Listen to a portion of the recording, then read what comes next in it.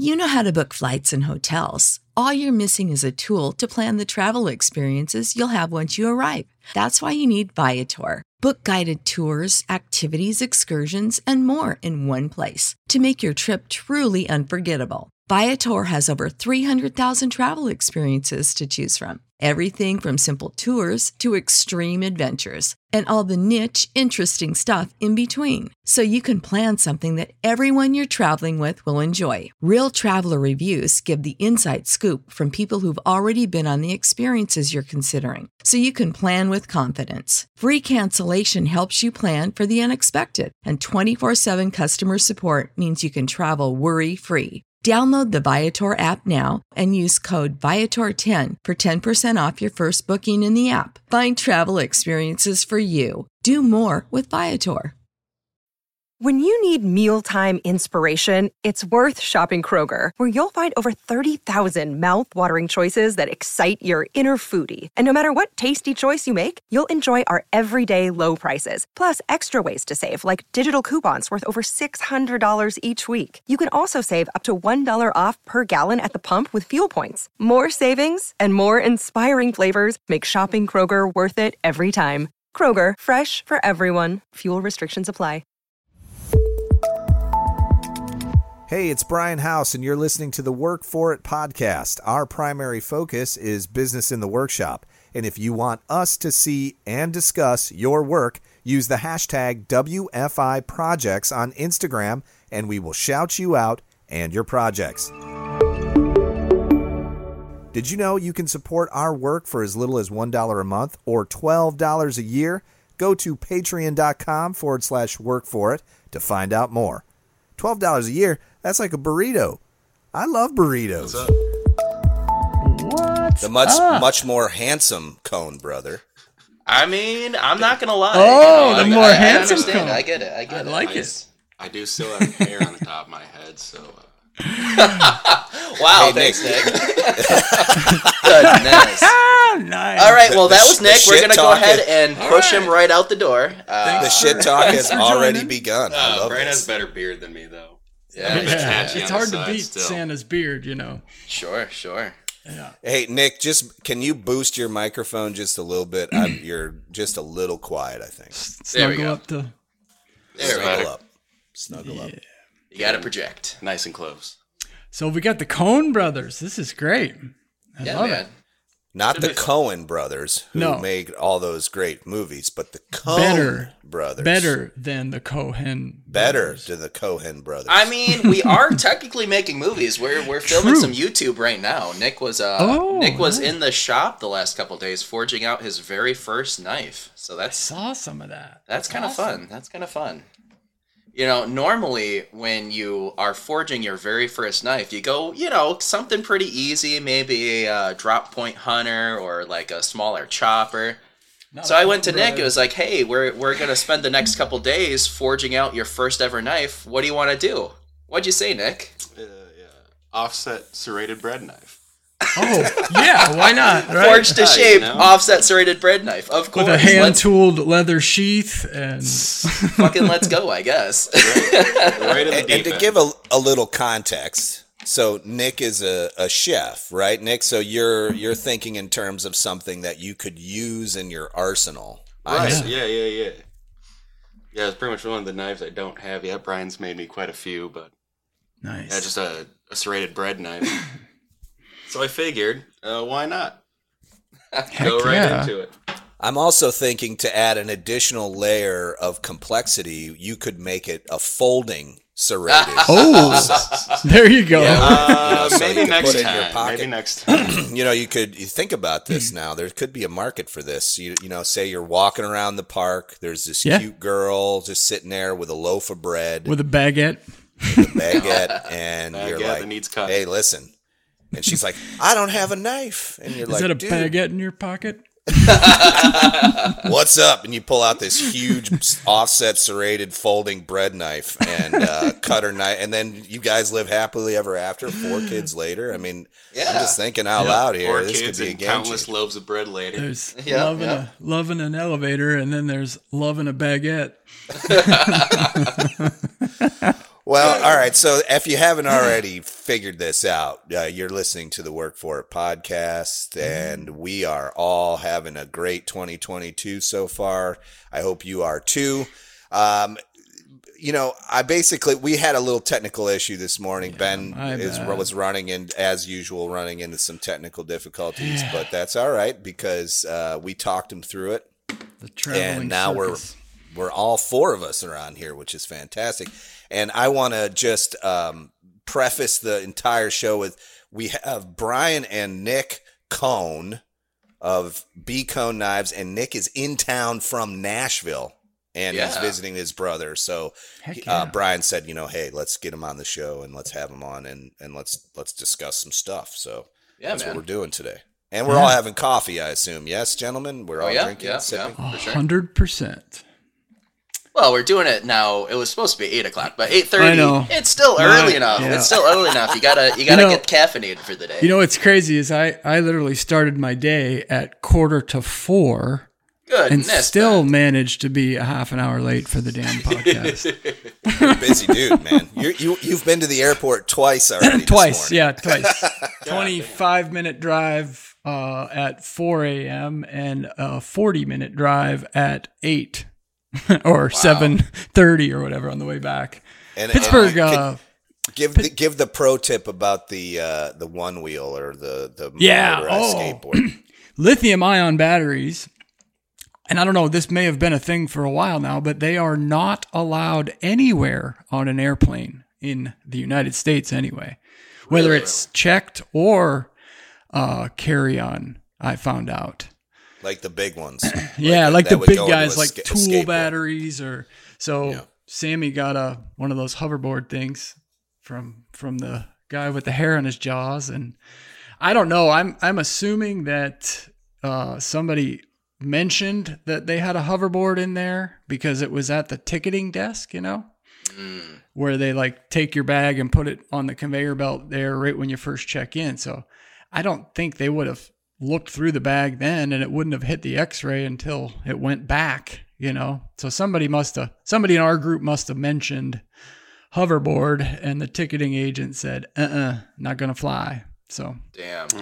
Quite literally not going to fly. Yeah. The damn thing wasn't even charged. So I couldn't even ride it back to my car. Oh, bummer. I was like, Sam, you're failing on all accounts here, dude. But anyway, we got him off to the airport. I'm in Pittsburgh right now. We, at the start of all this crazy stem cell stuff, ended up renting an apartment here. So my mom or whoever was coming to visit me didn't have to, hotel up or anything like that, because home from here is about 2.5, 3 hours on a good day away. So it's kind of nice. Got a little home base down here and little outpost for it works out pretty good. Shenanigans. When I need a little city air, I can leave the country, come down here to this row house and hang out for a while. But yeah, good old Pittsburgh city air. Pittsburgh's kind of crazy. It's changed a ton. My wife Christy went to college here in Pittsburgh, and I went about an hour away in Indiana, Pennsylvania, and spent a fair bit of time down in Pittsburgh college days, and it's changed a ton. I mean, this whole city is just being flipped. All the old steel mill sites and everything are all, turning into brownfield developments. And this little town we're in, or neighborhood, I guess, called Lawrenceville. I mean, they have such a vibrant downtown. Last night I took a walk. They have a damn shoe store, like an old school shoe store selling Nikes and whatever, sneakers. And I'm thinking, man, business must be damn good if people are going to a shoe store again. Sure. So I think that every time I walk into a macaroon store. Yeah, right?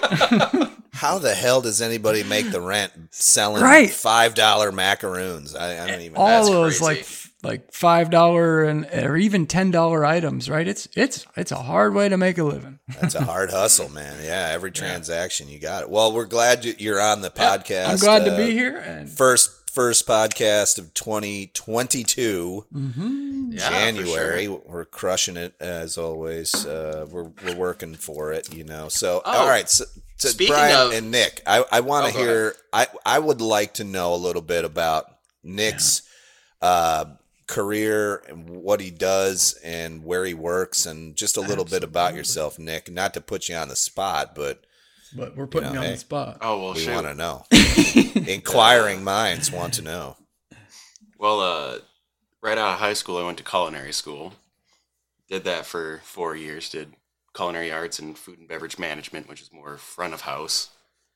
And after that, I figured I'd move to Nashville because Brian and my sister moved down there about 5 years ago.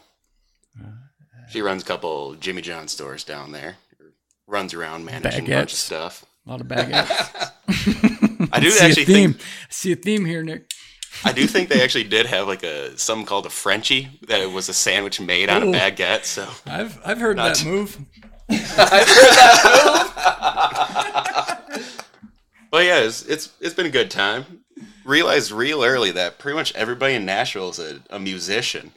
Yeah. I think my mailman is like the backup bass player for the Grand Ole Opry or some shit like that. No shit, that's cool. Nashville is it's like that. Polluted, right? Yeah. Right. Everywhere you go in Nashville, there's just musicians, and a lot of them have worked with famous people. It's interesting to. Everybody has a guitar and knows how to sing, and I don't have either of those skill sets. Well, you can play like the trumpet, baritone, and tuba. Right, which that's not very popular instruments in country music. The city of country music.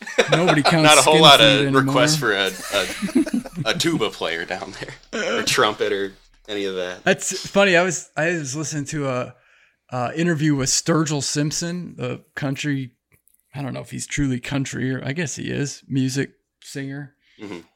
And he lived in Nashville like 3 times, I think, trying to make it, as a musician. And now he's kind of like revolutionizing country music, out in Nashville. He camped out in John Prine's studio there. I guess John Prine has this like massive studio building, and he spent a ton of time in the basement of John Prine's studio recording a lot of his music. John Prine. Right. Rest How about it? COVID took him, yeah. It did. Oh, man. Yeah. I got a chance to see John live, actually, one time. Shit. Yeah, he came down to Florida. It must have been 5 years ago or something. Awesome musician. I'll tell you, the way Nashville works, it's like the heartbeat of music. Yeah.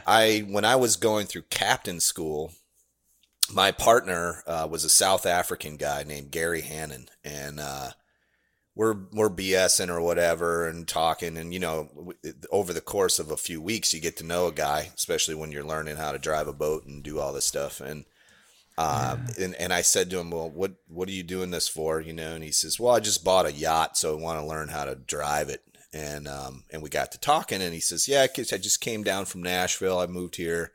He's like, I got to leave in a couple of days to go to the CMAs. And I was like, okay. And he's like, so I'm going to miss a couple of classes if you could fill me in. And I was like, sure. Why are you going to the CMAs? He says, have you ever heard of that song, Tequila Makes Her Clothes Fall Off? Oh, no shit. Yes. And he says, I wrote that. And I sold it kidding. Yeah. So when I got a real education on how music is written and turned into a hit song. Basically, a lot of these artists, they don't write any of their own music. They just, these guys like this guy. Find a John Prine or that guy. Yeah, exactly. Yeah. Somebody who's not beautiful, who doesn't have like all these other talents, sits down and writes this song, brings it to the producer or whoever. And then if they, it gets picked, and then they, they hash it out and figure it out. And then this guy gets like 1% of the sales or whatever. Gary was a great guy. In fact, he had written numerous songs. And he was like at the heart of an entrepreneur. When you talk to this guy, he had owned restaurants and bars somewhere in Florida here. I don't remember where. Huh. And then one day he just realized, like, he's sitting there listening to these guys write music and play music in his bar, and he'd started talking to a few of these guys. And they're like, where the money is, man, you got to like write a hit song. So this dude like, fuck it, I'll write a hit can song. do it, and sits down and writes Tequila Makes Her Clothes Fall Off and sells it to whoever. Right. And and he's like, I just bought a yacht, so I want to learn how to drive. Yeah, right. 1% of a song like that is still a boatload, literally a boatload full of money. By the time you start adding in like streaming rights and all that other stuff, it's right. You know, and some of those songs too have been around for years. You know, if you find a musician that actually writes their own music, oftentimes, like if you search YouTube or whatever, you can find videos from 8-10 years ago of them singing that same damn song. That's right. You know, and it's like sometimes it takes forever, and other times, like that dude, you know, you're literally an overnight success. But anyway, that's crazy. Nashville. What else? Finish the story there, Nick. When I first moved down there, I had an instructor in culinary school that knew a head chef at a pretty upscale steakhouse. So I kind of got a foot in there for an interview. I went in there and they told me, hey, we'll, call you back for another interview. And I waited a day and I kind of figured, that one probably didn't work out. So I just Googled fine dining Nashville and just wrote down the first 5 restaurants that popped up, printed off 5 resumes. And the first one I walked into, I got the job. It's the goofiest interview I've ever been through. Took about 3 minutes. Went in there, gave the dining room manager my resume. He's like, oh, the chef's here. Went to the back, and this old dude, I think he was about 70, 75, hunched over, long white hair, comes kind of shuffle stepping around the corner. Picks up my resume, looks at it for about 40 seconds, asked me a couple questions about the last restaurant I worked in Michigan. Asked me when I could start, and I said, whenever you need me. He's like, all right, 3 o'clock tomorrow. Slid the resume across the bar back towards me and walked back to the kitchen. All right, cool. So 3 o'clock the next day, showed up and started going down there. Then COVID hit about 5 months later. So that was the first 5 months in Nashville was a good time, but then it got pretty shitty pretty quick. Every restaurant closed down for 8 months, 9 months. Then after that, I got a job at a catering company, but we were doing the food for the Nashville Predators, which is the NHL team down there. So that was a pretty cool experience. Well, Nick, go ahead and talk about the crazy schedule of working for the Predators. Oh, yeah. We started the hockey season with 5 cooks and that same old chef from that first restaurant. Cooks. How many people were you feeding typically? Between the players, coaches, trainers, and because of COVID, they had doctors and nurses. Yeah. I think it's 60-some for the team. Okay. But like the opening. Is that a COVID thing or is this like they always have cooks? Because of COVID, they usually have a team of cooks in the stadium for them. But because of COVID, they had to reduce the number of people in the building at one time. So they just hired this catering company to just bring in the food. Yeah. We started the season with 5 cooks. This is like breakfast, lunch, and dinner. Yeah, correct? 3 meals a day when they were in town. And when they were flying out of town, we had to deliver to the private airport for their jet to fly out. Which that was goofy as hell because we'd pretty much roll up in the chef's truck with hot boxes full of food in the bed. We'd go into the private airport, I guess, lounge. And the chef would just schmooze the front desk lady. We'd get a pass. No security check. Nobody looked at us. Nobody looked at the truck, and we just got right onto the runway. And there was a road connecting the private airport to the public or to the commercial airport. So I was like, shit, what? Like no X-rays, nobody looked at anything. Yeah. My chef told me, you could get pretty much anywhere with a chef coat and a hot box. He's telling me that he was delivering food to the state capitol building in Tennessee. And he just made it through like half a dozen security checks just because he was carrying a hot box. At that point, he already dropped off the food. He was just carrying an empty hot box, and he said, "Just security guards like, oh yeah, go ahead." I suppose it'd be a pretty good way. You know, you could always you have at least one meal to give the security guard. You know, right? Hey, have some ice cream, Bob. Pass through. But yeah, back to it. We started the season with 5 cooks, and everybody was doing a comfortable 35 to 45 hours. The workload was nice and spread out. And then cooks just started dropping off, and we finished the season with 2, me and this other guy. And it was crazy. Damn. Well, kind of turned into a nightmare experience kind of quick, but Out of the frying pan into the fire. How many hours were you working at the end, Nick? Somewhere between 70 and 80 a week at the end. We're just cruising before the sun comes up and leave work right before midnight and do it all over again the next day. You know, and so you can do that for so long, but then you just burn the hell out, don't you? Yeah, so Nick, burned out pretty good. When you're pushing this hard, I assume you're similar in age to your brother, like you're 20s. 3 years younger. Okay, so you're mid-20s. Right.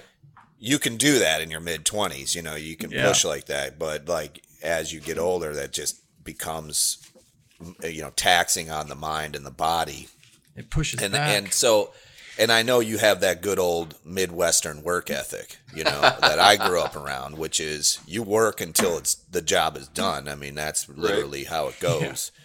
But when I moved to Florida, there was this thing called island time that I realized real quick that everybody here had, unless you were from somewhere else, which is why I was so valuable when I moved to Florida. They go, oh, you're not from Florida? You're hired. Like they were just like, you're from Chicago? You're hired. And it was real easy to get a job. I'm curious, in Nashville, is there that same kind of like, do you run into a lot of people who are, hey, I'm cooking today, but I really want to be a musician, and so I'm really working towards that, but this pays the bills kind of thing? Right. Run into that a lot. But something I kind of notice is like being like half an hour late is not a big deal down there. Really? Right. It's weird because, like, you know, I don't know, just growing up, I was always taught, you know, be 10 minutes early or you're late. Yep. And then some dudes just roll in half hour, 45. Even we had one cook that just was never anything less than an hour late every day. Jesus. That'd be me. There's the Ben in the group. Ben, were you born in Florida by chance? Oh, well, I noticed the same thing almost when you hit like west of the Mississippi, you know, or maybe south of the Mason-Dixon in a way. Both of those, like Boise and other western states I've lived in, you know, I've lived in Montana and Washington and spent time in a lot of other places. But in general, in the West, it's the same way. You know, everything's much more laid back. I come back east here and it's almost like you get off the airplane and you can feel the stress. You know, like yes, you're instantly. I know exactly what you're talking about. Behind. Philadelphia, when you get off that airplane in Philadelphia Airport, everyone looks like they just walked out of a coal mine and scrubbed the dirt off of them. Yeah, I mean, they just look like they've worked so hard their whole lives. You know what I mean? It's just, and Chicago's really similar. Similar, yeah. Boise, you know, maybe you see one out of three people, you know, nosing their phone, looking like they're, you know, scoring crack. Cocaine or something, you know, but you come back here and it's, you know, probably 3 out of 5, you know, or, you know, 90% of the people are like making business transactions while they ride the bus to work. You know, it's like, Jesus, wait till you get to work. Right. Yeah. But it's, I mean, I appreciate the hustle and I love the hustle. I mean, I grew up in the thick of it as well, but it is funny how geography really can change your outlook in a way. But you never lose that, never lose having work as a hobby. So, Nick, are you still working for the Predators? Where are you at now? No, right now I'm between jobs. I left this country club I was working at. Just, I don't know, shit kind of blew up there. Well, actually, Nick, first of all, you should talk about the country club and like the crazy food that you had cooked for there, and then talk about how you ended up quitting.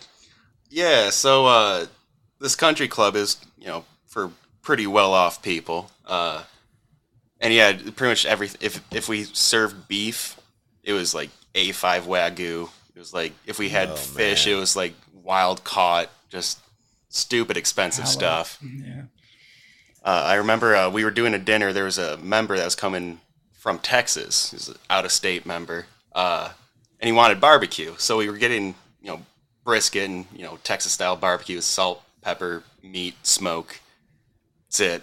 If you want sugar and spice, put that in the sauce. And I was rubbing down this brisket with salt and pepper, and the chef came by. He's like, "Hey, don't don't mess that up because that piece of meat cost us $1,200. Whoa! What? Like, God, do I have to put collateral down on this, chef? Like, I have a Grand Prix in the parking lot. If I fuck this up, you can have that, I guess. But yeah, you cut that steak 1/16 of an inch too thick. Right. And then, wow. And then, shoot, when it would be late September, the head chef and the general manager just got in a screaming match in the kitchen. Bunch of FUs and, you know, just going at each other. And eventually the chef just threw his apron on the floor and grabbed his knives and went. And then I'd say a good 70 to 80% of the kitchen staff just followed suit. And I was pretty good friends with him because he was from Battle Creek, Michigan. So, of course, we kind of right off the bat became friends. And I had a friend that was the sous chef, and he was gone too. So I don't know, I didn't really like it there too much. So little too stressful. Like when the ingredients cost more than half of your possessions, like or majority of your possessions, like, damn, I don't know if I'm good enough to do this yet. Don't trust myself enough. Yeah. Do you prefer? Because I assume, I mean, I was never.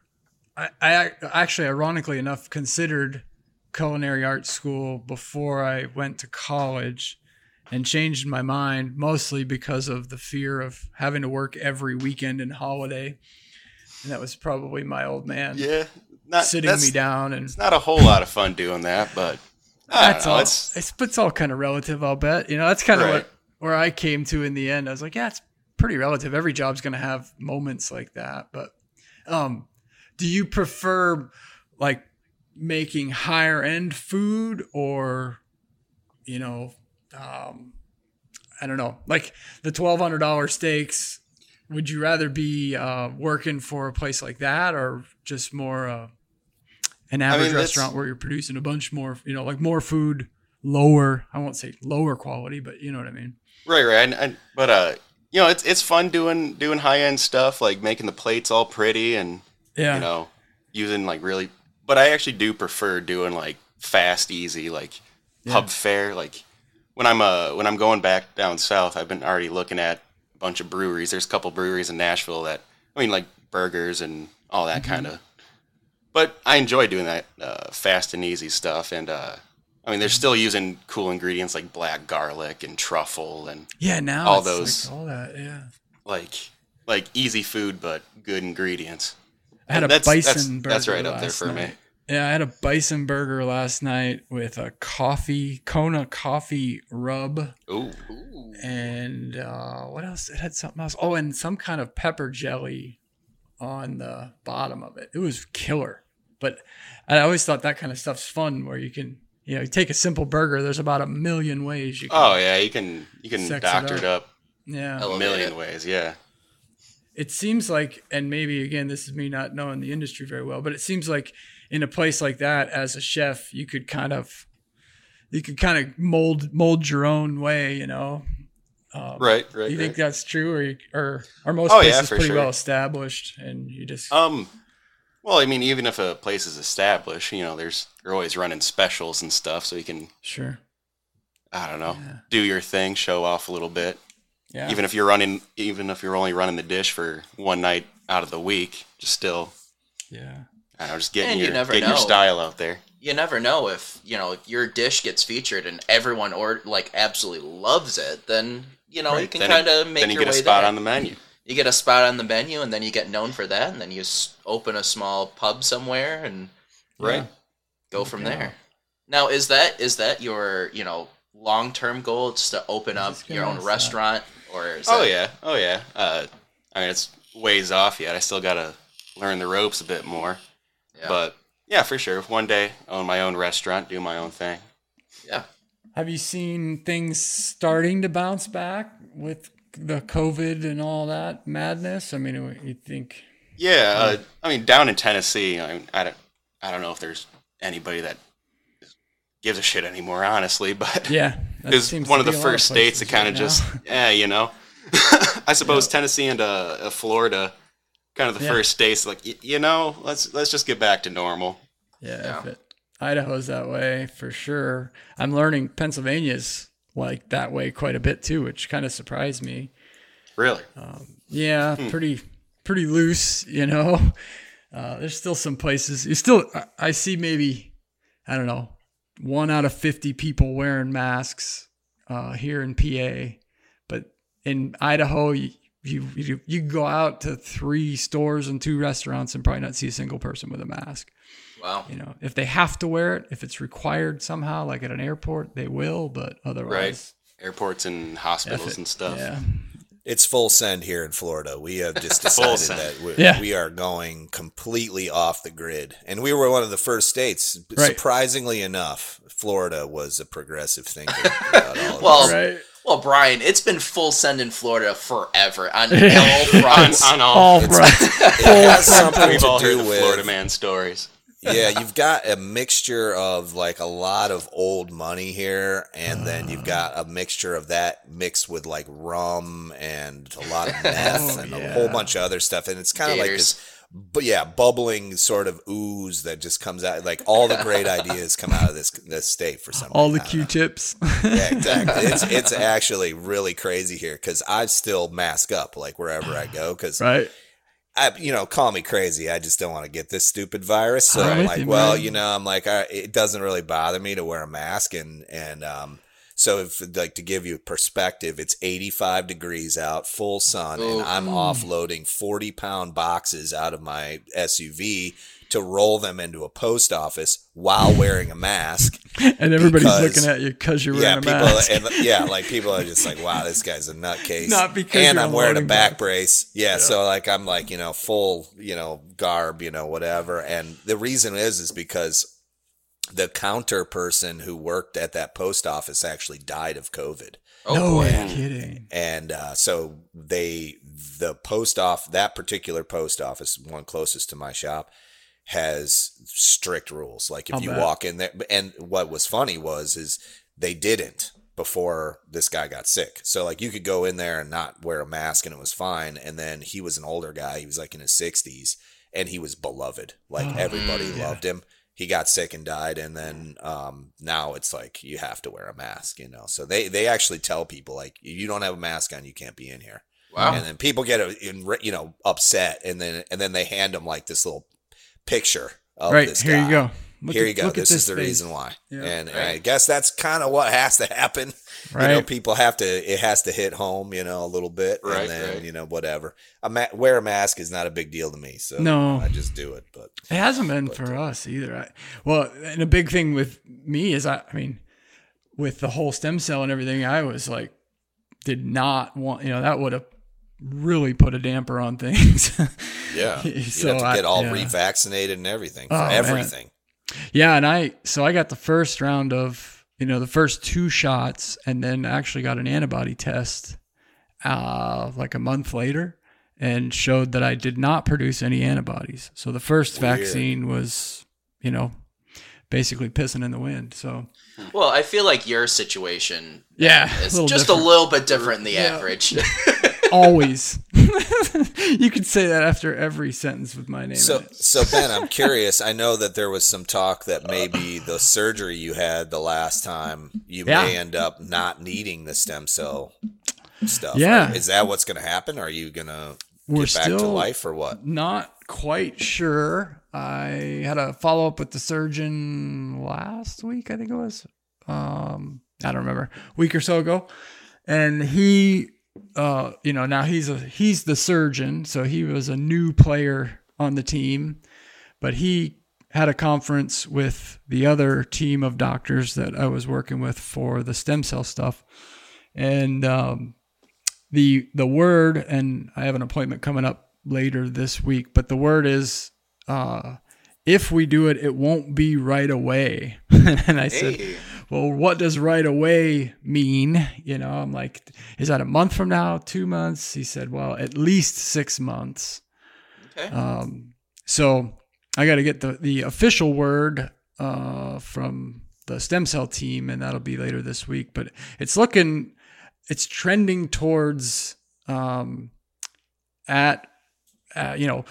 possibility being wait 6 or so months and see how surgery does, and if that sort of fixes problems enough, then we push a little farther, maybe another 6 months, just kind of test the waters 3 to 6 months at a time. So that would be one possibility. And then the other possibility would be, let's wait a year or more, so.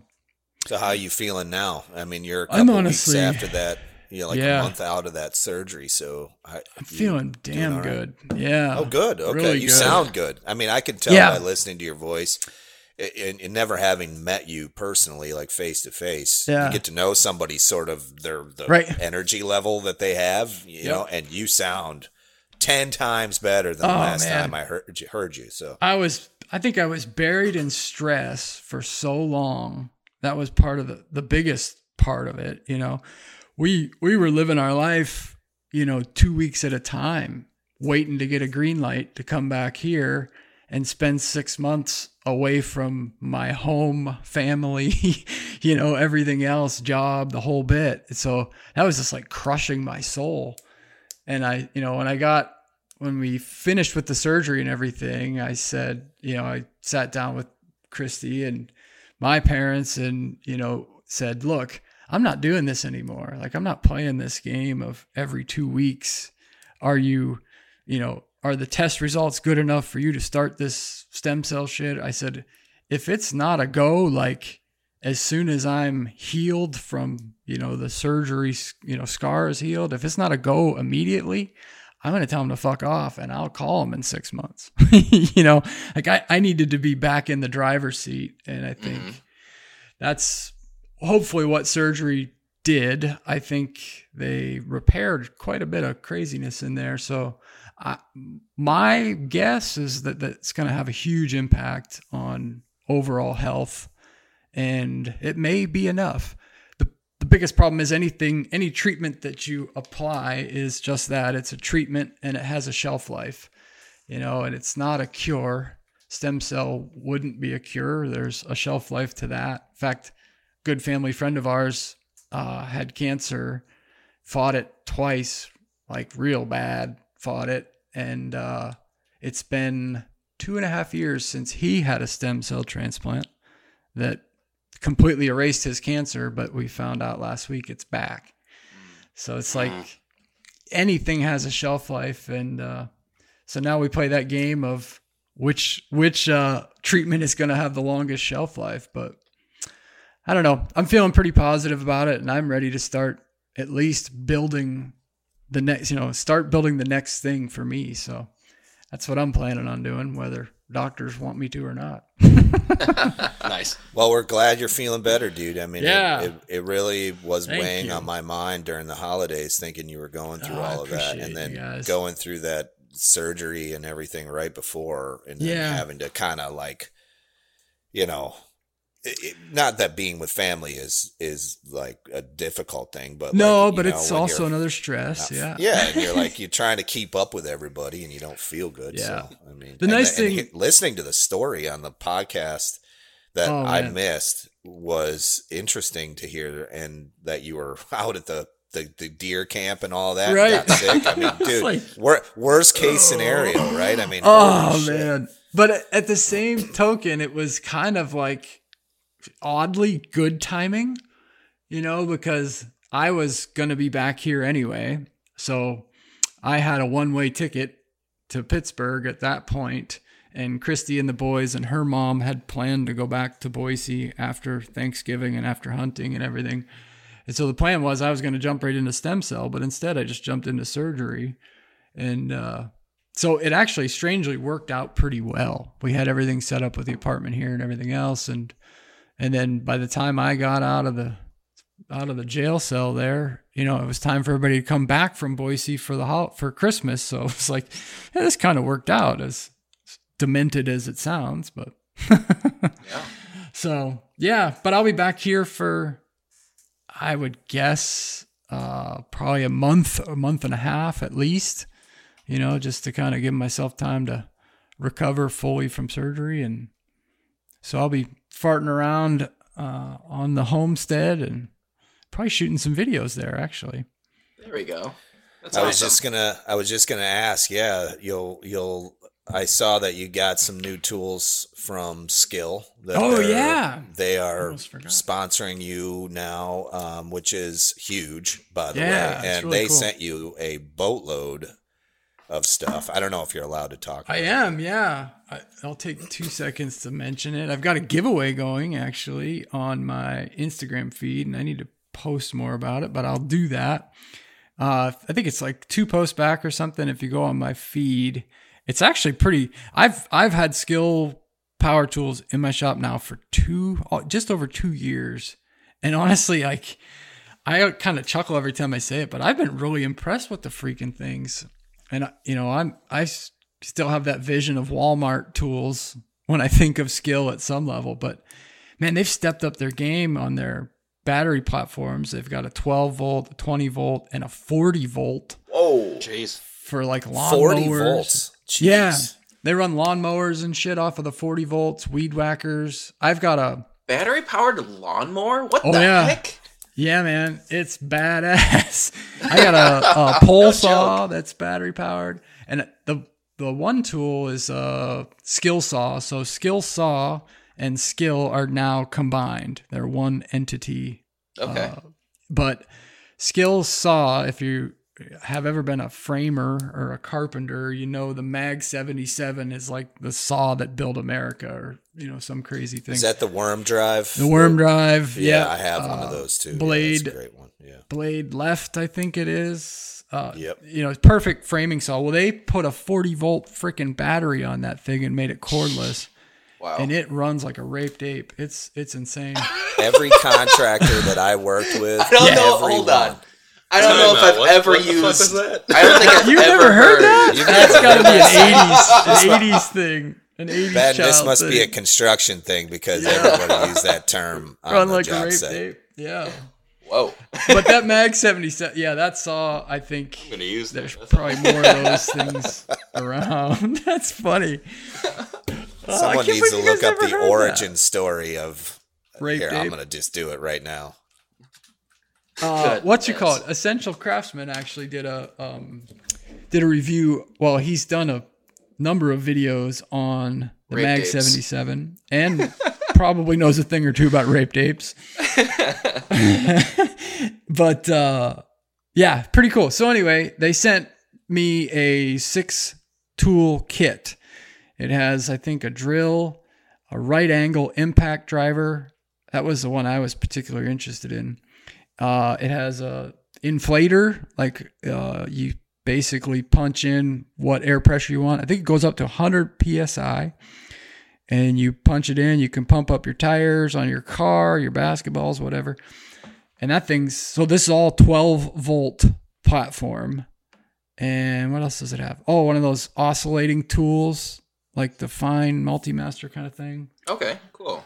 And a couple, I don't remember all the tools. You can check out my post, but enter the giveaway. That oscillating tool is ridiculous. Oh, they're great. lifesavers. I've got 4 of them. I mean, like I have the Ryobi version, and when I was building the mezzanine, like imagine this: you're up on an I-beam, 12 feet in the air, and you're trying to set another I-beam, but there's a furring strip in the way.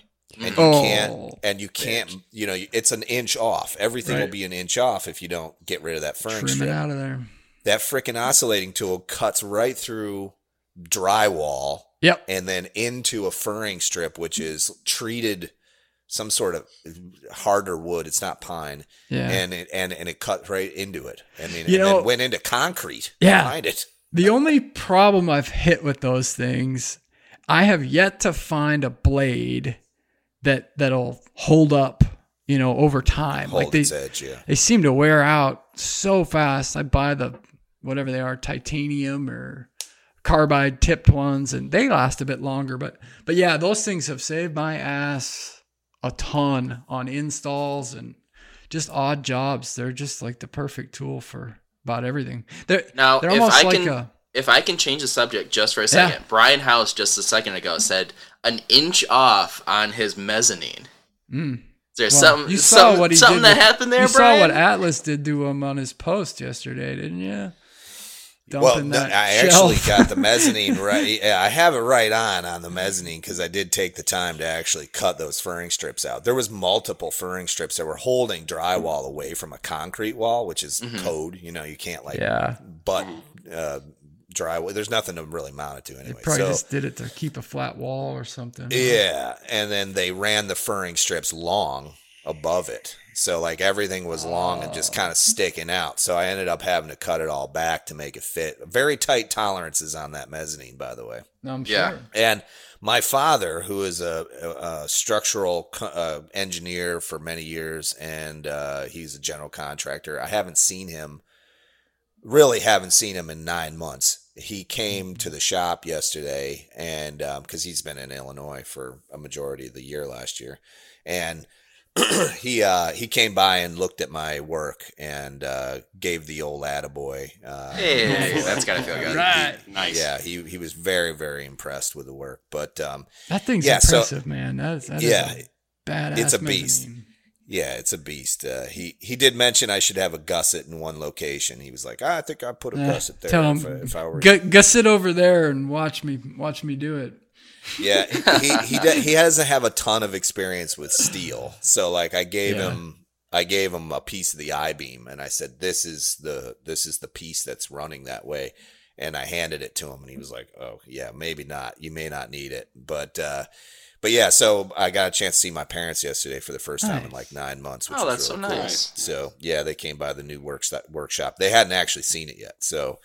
They came by the workshop, checked it out, and then right before they showed up, I was moving. I'm working on a YouTube video where I'm constructing pallet racks. So when I order these kits, I get them everything on pallets, you know, and they're heavy. They're like 5,000 pounds a piece, and I have nowhere to put them. So I was gonna build a pallet system, like a pallet racking system. And then the year started dwindling down, and I'm like, you know what, if I don't buy something soon, the year is going to run out. So I bought some from Uline and had them delivered.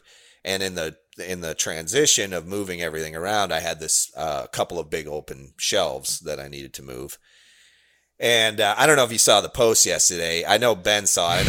I know Brian saw it too, because you guys both commented on it, where I decided to take a shortcut.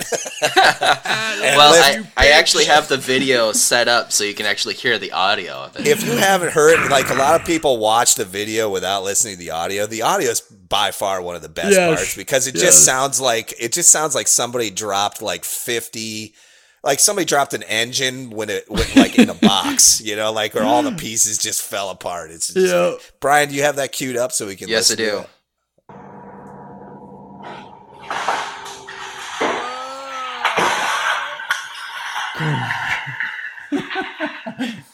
It sounds like somebody's dumping Legos, you know, out of a big bin. So to give you a frame of reference, my garage door is open, and on either side of me, there's tenants in both of those units, and they come running over because they think like the mezzanine fell over or something, you know. And they're like, oh my God, we wanted to just check on you, make sure you're all right. And I'm like, yeah, just, you know, the shelf disintegrated basically in midair. And it sounds so bad. It sounded terrible. It was really loud. So, yeah. Right. And, like, as you can see it's, like, up on, and you just barely clipped the wheel. It looks like you missed it by about an inch. That's what it was. Yep. And, I mean, the shelf, if you haven't seen the video before, literally the shelf disassembles. There's not two parts that are still connected by the time it touches the ground. There can't be one bolt and nut still screwed together. So, to give you an idea how lucky I was, that thing fell, and if you watch it again, you'll see that it catches the fork and kind of spins itself upside down, and then that's when it kind of disintegrates. When it does that, so I have this big Uline shelf that holds all of my plate steel parts, and it's rated for like 3,200 pounds per shelf, and there's like 5 shelves on it. And on the front of that, I have taped pictures of my layouts for all my packing. So if like somebody comes to help me pack, they can look to see like the layout of how the steel goes on the thing. That shelf fell, and just ripped a corner of the paper that was taped to the front of that shelf. So, and like people were like, wow, how much damage did that create? I'm like, literally nothing. It skated just across the face of that shelf and just ripped that piece of paper and then fell and then like destroyed itself. Not a single dent or damage to any other thing. When it was falling, I'm watching it and I'm like, yeah, that's going through the wall. Like, right. And if it goes through the wall, it's going to go into my other tenants. Yeah, that's going to go into there. Because those steel studs, probably steel studs in between, right? Like there's drywall, there's no insulation. You know, they're meant to be up and down, not pushed against, you know. The steel studs that are in those walls, you could take them and crush them with your hand. It's like aluminum foil. They're like, there's nothing to them. I'm like, oh yeah, that's going through the wall. And all the comments, like a majority of the comments on Instagram and Facebook were all like, it's amazing how calm you were throughout that entire I thought that too. Because where am I going to go? Like, right. Yeah, I can't go anywhere. It was brilliant though. Because like, I'm inside of this cage. You'd see them like trying to get out of that cage, you know, but you're just like, that's so the safest place to be. Just like, yeah, fuck it. There it goes. There it goes. Goodbye. And the funny thing is I had moved another shelf in that exact same fashion, but the first one I had strapped down. I had clamped it down and I did all this. I got distracted on the second one and just put it up there. That's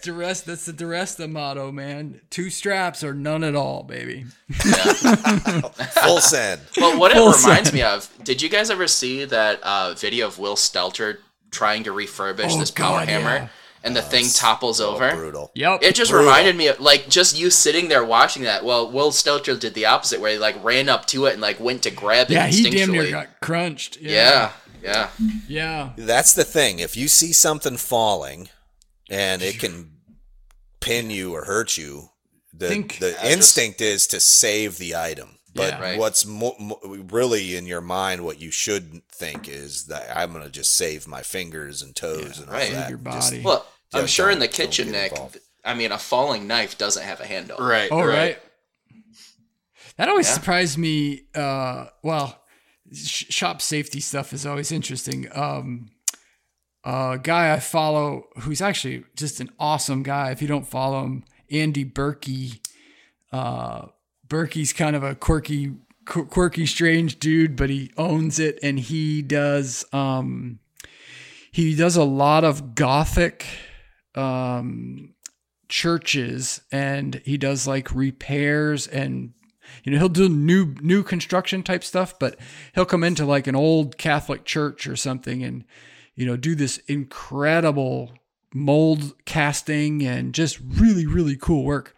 But he was pointing out, and he did it very classy. You know, sometimes the safety police stuff gets a little intense online.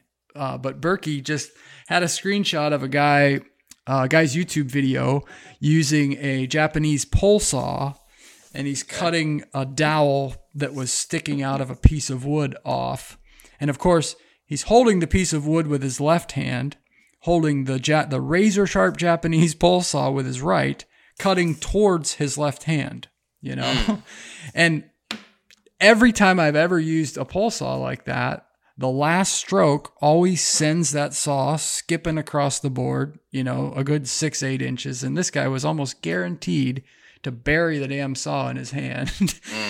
But Berkey pointed out, you know, he's like, think about this shit, you know, like if you're like, you see a power hammer falling, don't place yourself under it. You are not going to stop it. You know, don't run a circular saw over your knee because you don't want to bend over to cut the board, you know. But we had a pretty interesting conversation, he and I, back and forth, just about that whole safety police culture online, and how I find it really interesting that it's become almost taboo to mention anything safety related on the internet. You know, you instantly become a troll. Well, I think the problem is there's a lot of people talking out of school. Yes. And then, you know, so, you know, and of course I got a lot of advice and feedback on what I did wrong with the shelf thing. And a lot of it is funny, you know. It's like, I'll just put that there, kind of comments or whatever, or like clean up on aisle 12. And then, of course, then there was a lot of people who genuinely thought that I didn't know what I did wrong. Right, of course, yeah. Yep. Which I totally appreciate. Should have used a strap. Yeah, exactly. And I should have, of course. They're not wrong. It's just I shared that thing because it was so catastrophically epic. Yeah. That it's you got to and every time I watch it I laugh. I think it's freaking hilarious. The shelf was a couple $100. It was like one of those cheap Husky ones that was bent anyway, and I had overloaded it too many times. And in fact, the irony of this is that I had just spent 30 minutes fixing the caster that was on the bottom of it. I thought you were going to tell me your wife already told you to throw it out twice that day. So if you can imagine, I take the shelf, I prop it up, I pull the caster wheel off, the one that had failed. I was like, well, there's a failed caster on this. I'm going to fix that. So I'm bolting this caster onto it and blah, blah, blah. And then I proceed to catastrophically destroy the thing. Right. 10 minutes later, I'm like, and I was more pissed off about the casters. Right. I was like, now I got to pull those casters off of there. They're brand new. I can't leave them on there. That's those suckers are expensive too. Casters are ridiculous. The industrial casters. And the other thing is, you had the shot absolutely perfectly framed so that it falls right in the center of the screen. I know, it's almost like a blend. Conspiracy theorists might think that I was doing this on purpose. Man, this thing already is, this thing is already kind of falling apart. It's bent. It's dinged up. However you got to get your next piece of content. Here's what's funny about this. It doesn't even have that many plays on Instagram. Right? You think all those comments, you think it would. All the other videos that I make of me just talking shit or whatever are like 3,000 to 10,000. Some have 250,000 views on them. Yep. This one has like 1,600 views on it. And that post had great engagement. I mean, there's a ton of back and forth on it. Ton of people calling me a moron on there. Proof. Come on. Proof. Instagram has gone to shit. Yep. Somebody just commented on my YouTube channel. They're like, save big money now on new siding from LP SmartSide at Menards. Update and beautify your home with your choice of 13 timeless colors of pre-finished engineered siding. It's durable and includes a Sherwin-Williams factory finish paint warranty that means no painting for years to come. View our entire selection of siding from LP SmartSide today. And don't forget to check out our flyer on Menards.com for all the great deals happening now. Save big money at Menards. Prescription products require completion of an online medication consultation with an independent healthcare provider through the LifeMD platform and are only available if prescribed. Subscription required. Individual results may vary. Additional restrictions apply at lifemd.com. Read all warnings before using GLP-1s. Side effects may include a risk of thyroid C-cell tumors. Do not use GLP-1s if you or your family have a history of thyroid cancer.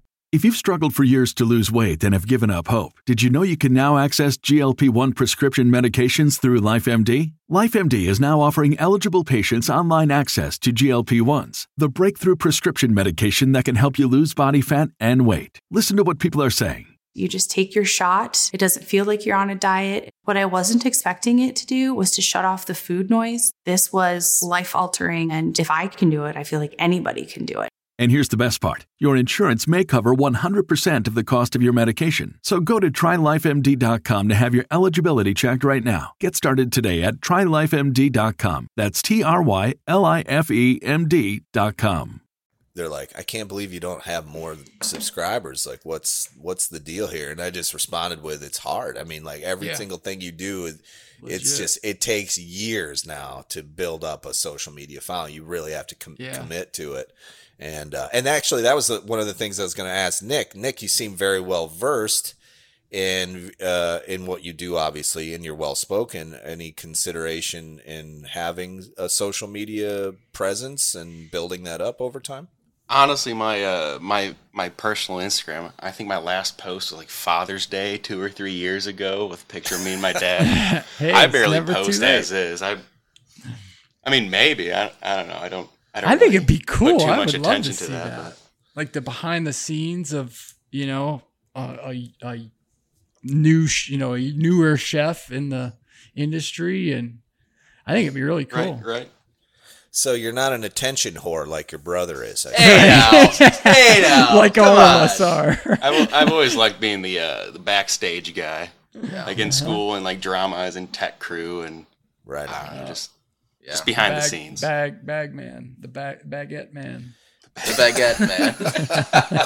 I will say in culinary school, I got a perfect score on my baguette making in Ooh. my bread class. Wow, cool. I love it. I will brag about that. Well, you got a perfect score in baguette making and then the beer testing, didn't you? Yeah, that was a fun class too. We had a class all about beer. Part of the final was a blind tasting of 6 beers, and you had to say what all 6 types were. You got a perfect score on that too. There you go. To be fair, I was training for that one. A lot of for quite studying, a while. right? Yeah. A lot of studying. I started studying for that one about sophomore year in high school. Yeah, exactly. I remember I took a geography of wine class. Ooh. In college. We had wine. It was I think it was like a twice a week class, hour and a half, twice a week. And it was at night. It was like 7 to 9 or something, or 7 to 8:30. And the professor would always bring in like 6 bottles of wine. There was only like 8 of us in the damn class. It was great. You'd get sloshed. So we are now going to refer to you as Ben the Semonier. Yeah, I don't know about that. That's fun. Speaking of cooking, so I put I've had pretty amazing luck. This surgery's like totally changed my life around here or something. But I managed to win J.K. Mr. Hartwell's waffle. Oh, no, cool. Fantastic. And I'm now the proud owner of an incredible paring knife. This thing is badass. I don't know if you folks saw the post, but the handle on that thing, man, I saw the pictures and I was like, whoa. But I'll tell you what, in person, it's 10 times as beautiful as it looks online. It's just badass. But I put it to work New Year's Eve and cooked up some venison tenderloin, and we had some chucker and pheasant jalapeno poppers, and my parents don't have a damn sharp knife anywhere close to their house, so we were all lusting over the razor sharp paring knife. That thing was cutting everything. That's awesome. That's awesome. Yeah. Speaking of Jason. Thanks to Jason. Yeah, it sounds like maybe next week we might be having Jason and Pickle over for another Smash Up episode. Yeah. And then, I like that Smash Up. Yeah, I thought that was kind of, that'd be cool to get them both back. Or I know Pickle's already been on the Work For It podcast, but we've been saying we need Jason on here for a while. But hell yeah, we have. Speaking of Jason, thanks for making that happen. Yeah, man. So last episode we did a bunch of New Year's resolutions type situation. Jason actually sent one. I've had a couple of them come in just after the episode. So Jason went ahead and sent one in. So I'm going to go ahead and play that now. What's up, Work For It podcast? This is Jason Hartwell from JK Blades. My New Year's resolution for my shop is to do better on marketing.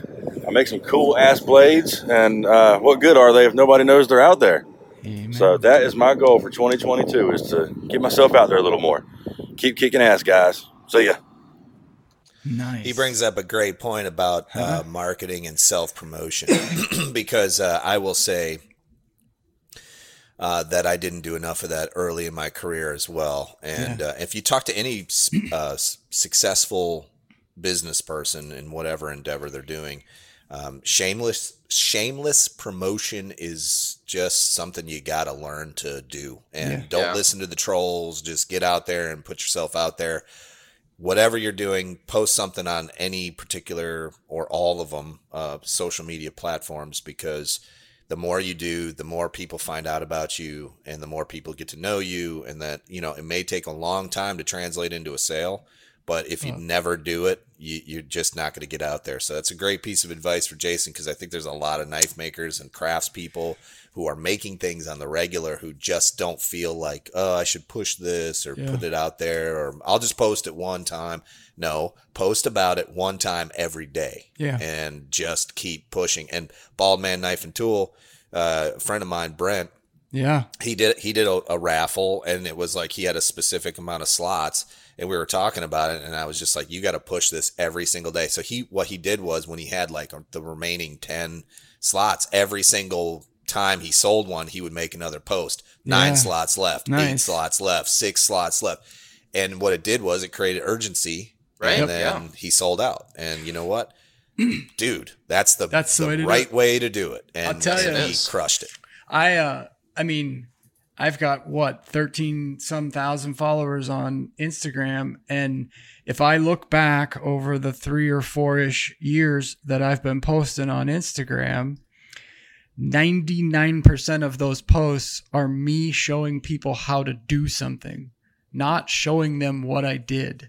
You know, I don't have any results. I don't usually show finished photography shots or anything like that.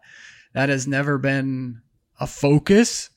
And that was a mistake. You know, I'll be the first to say that. I think that was a mistake, because 13,000 followers later, I really don't have a leg to stand on. You know, I don't have I mean, I've got a platform and I've got an audience to an extent, but that audience isn't used to hearing the thing that I want them to hear. You know, it was always just a new lesson for the day, kind of. The other thing I'll mention, I've heard, and I can't quite tell if it's true yet or not, but that Instagram's going back to, or maybe already has in some cases, gone back to a chronological order. Where you'll see, to where instead of like algorithm based, where it shows you what it thinks you want to see, it'll go back to showing you the people you follow, their content in chronological order. Twitter bounced back and forth on this shit for years. I don't know if it's true again, but Instagram published, I guess it was mid-December, they called it a predictive trends report. And you can just Google that. But it's pretty interesting. It's a pretty interesting read. It's basically from the horse's mouth, you know, from the metaverse or whatever the hell it is now. What they predict the trends will be in 2022, really heavy on Reels being the focus, obviously, and video. But anyway, folks have a chance to read that.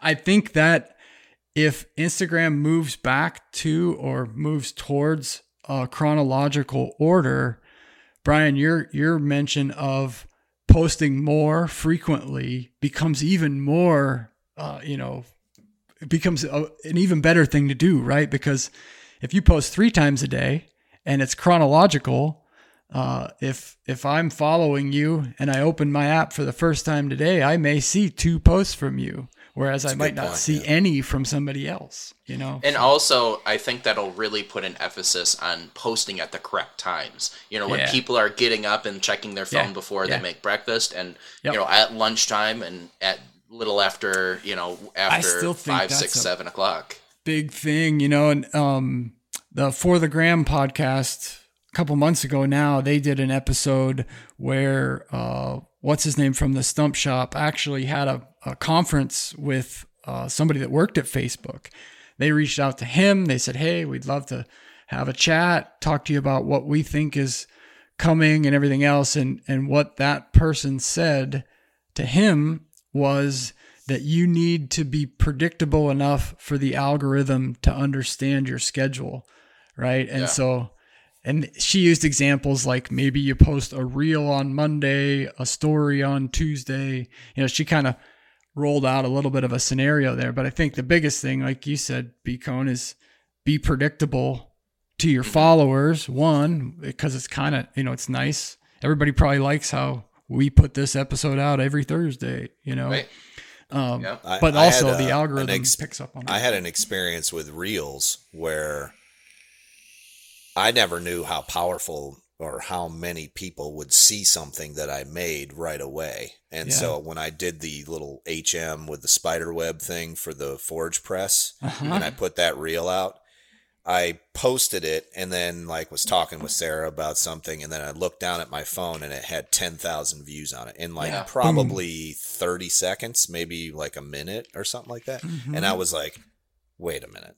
There's that many people looking at this, and then it capped out. It was like, it was crazy. It went 10,000, maybe 11,000 or something, and then it just stopped. Dead. Yep. I had the exact same thing happen a couple days ago where I did that anvil bounce. The basically I set up both of my anvils where I thought that would have got a lot. Yeah, where it's first of all, it's only a 7-second video where it's dropping on that Harbor Freight, and it like the first rebound is like 3 inches tall and it just dies right out. By the way. And then the next one, right after that, is the Hey Button anvil. It bounces back like 80%, and then of course bounces all the way out.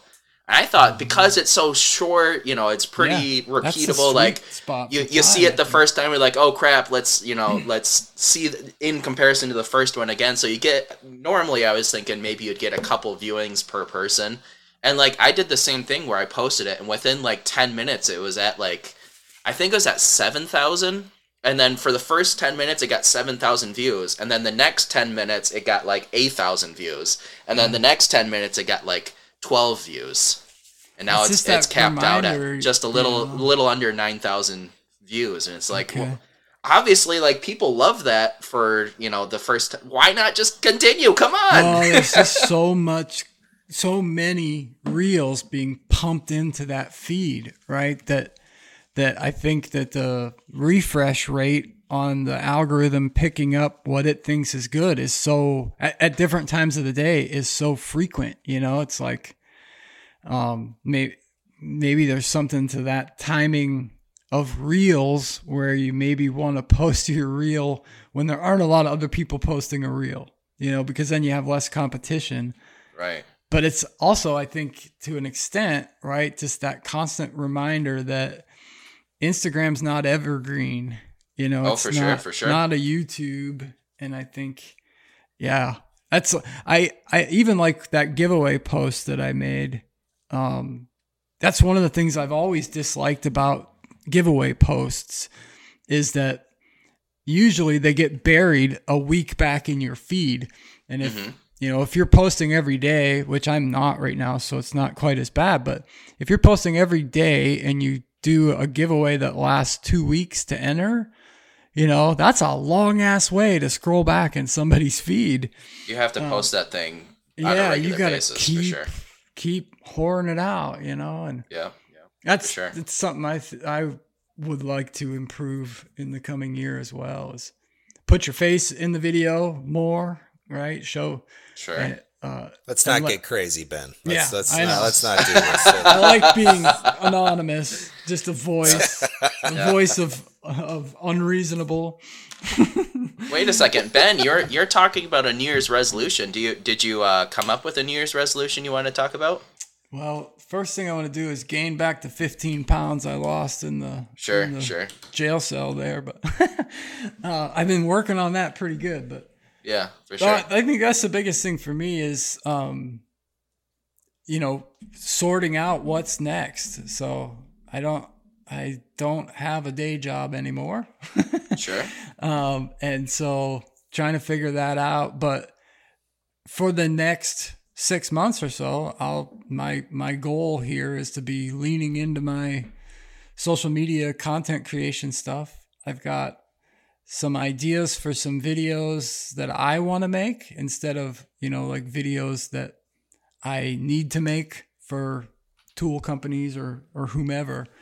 And so I'm going to focus on that. The first quarter of the year, I want to put out 3 videos that I wanted to make. And that's awesome. Yeah. We'll start there and see what happens. Well, cool. Actually, I've got one last resolution video that I had sent in. This is actually from Jeremy from Simple Little Life. Nice. Oh, LOL. I have it muted. My bad. Good resolution, Jeremy. I concur. Let's try that again. Hey guys, my name is Jeremy Gertz, and I have a YouTube channel called Simple Little Life. I'm a full-time knife maker and content creator. This year, I'm going to give myself one day just for deep thinking. I think it's going to be Wednesdays. Been talking about this with my wife. But you know, the information we get nowadays comes at us so fast. It's like a 15-second sound clip or a little bite of this, a super short video on YouTube, and it's just all these cool things. And I don't feel that I give myself enough time to dwell on some of these that I'd like to deep think about stuff. Maybe learn. I want to learn Hebrew. I want to learn other languages. I want to have a day where I can write ideas down, where I can just start writing a book or writing a journal. Just a day for deep thought without influence of social media, anything like that. Just a calm day for thinking, books, and writing. And I think that will have a big impact in my shop. It'll give me time to dwell on ideas and delve into them better, to figure things out that I've been, up against for a while. That's my resolution for this year. Thank you, Brian and Brian, for asking what I was planning on doing, and I really look forward to seeing what others are saying as well. Happy New Year, everybody. Cheers. Awesome. As usual, he crushed it. Oh, man. Oh, yeah. He's so much information in that clip. Reminds me, are you guys familiar with Google Time? So Google, as a company, gives their employees, I don't remember how much time it is, but I think it's like a day every 2 weeks or a day every month or something, where Google pays them the same rate and everything else, and literally they're supposed to work on anything but their actual day job.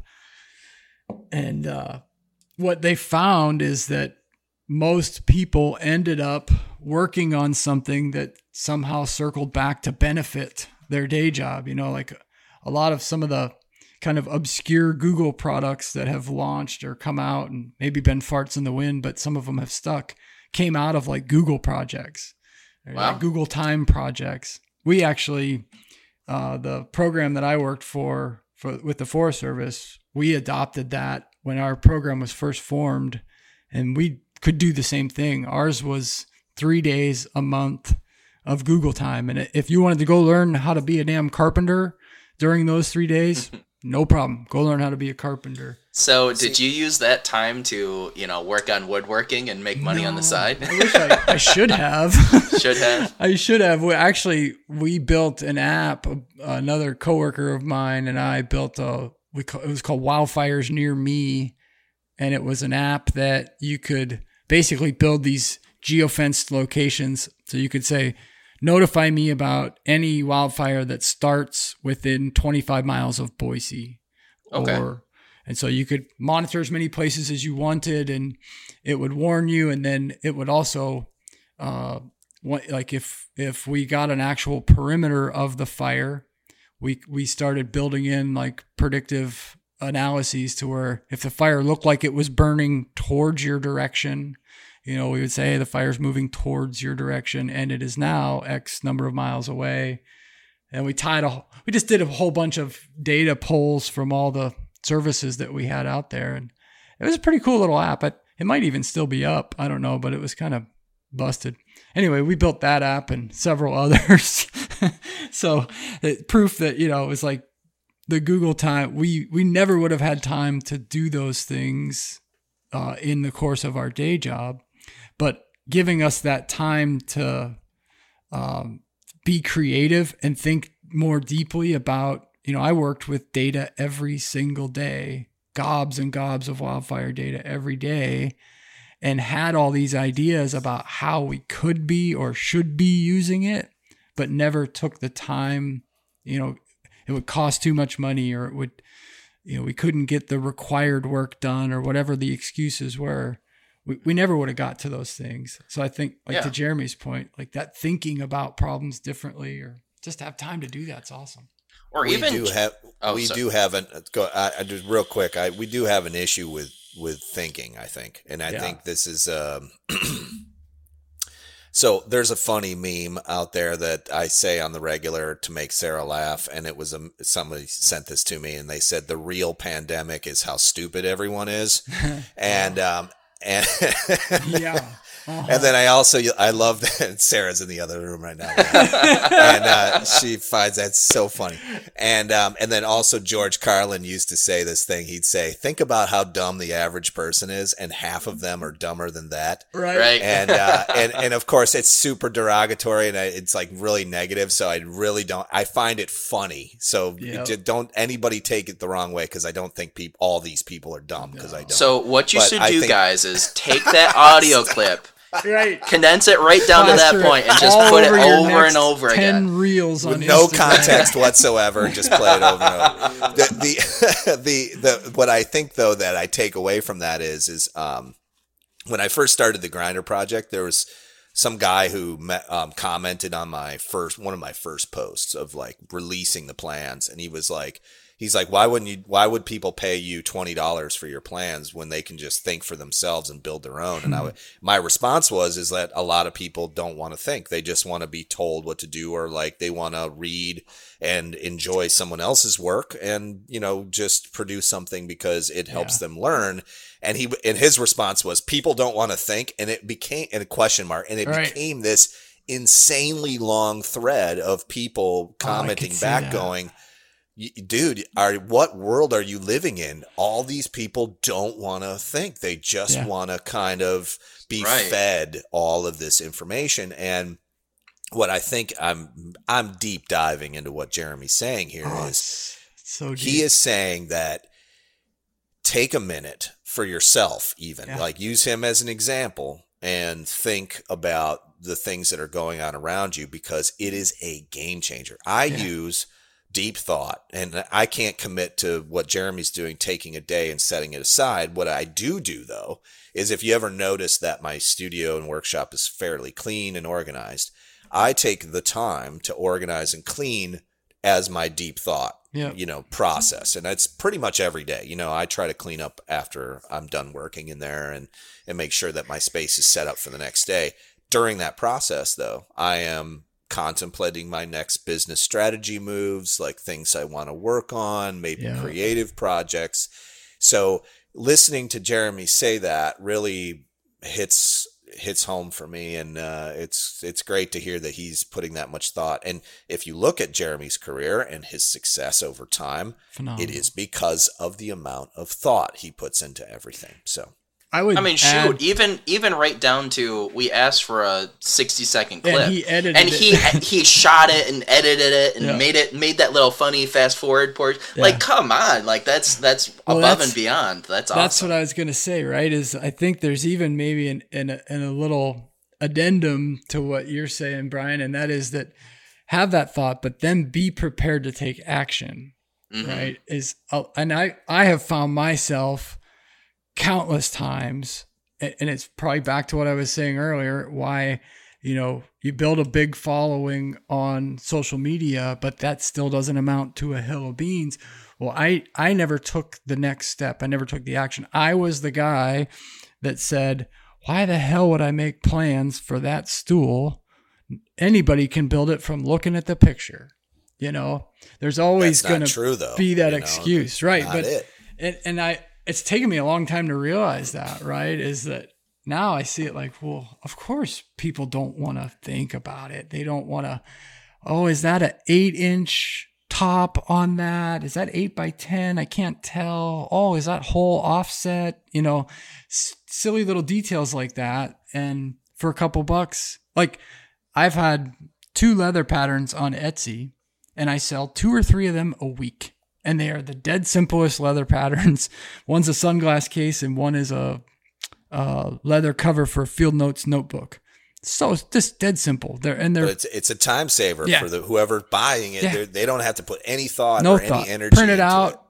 Put it on over a piece of leather, scratch all it out. Scratch it out and cut it out. You're done. And I think if more folks realize that when they're starting a business or starting, to sell knives or sell whatever it is, I would encourage people, don't just look at the product that you're making, the thing that you hold in your hands when you're done. Look at some of the processes that you use to get there and find a way to also monetize those, right? And I guess really thinking about it, like being a maker, you want to make a lot of the tools in your shop because, that's just kind of the cheaper way to do it. Well, for instance, like if I were making knives and I want sheaths, when I first started, I was making the sheaths. Well, I took the route of just figuring it out myself, and the sheaths that I were making looked like shit. I mean, they were really bad.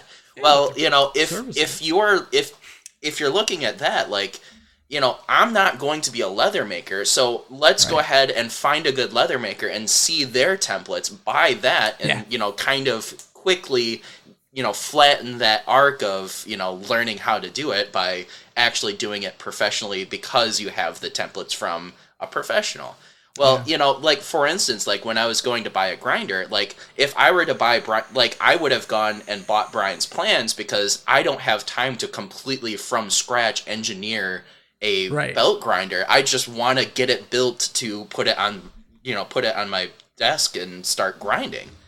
I think there's a lot of quality and there's a lot of, need for those plans. And, yes, there is that, what I imagine was an old angry machinist on Brian's post saying, well, people don't want to think for themselves. Well, they are thinking for themselves. It's just going down their own rabbit hole, be it knife making or be it woodworking or be it whatever. They just want to focus on what they want to do, and, they can find the plans from someone else to get them closer to that goal. Yeah. Experience is the best teacher, right? We can all agree on that. Sometimes your own personal experience isn't the best teacher, right? So you lean on other people's experience. Sometimes you have to pay for that. Sometimes that just comes from working hand in hand with somebody or observing somebody in a YouTube video or something like that.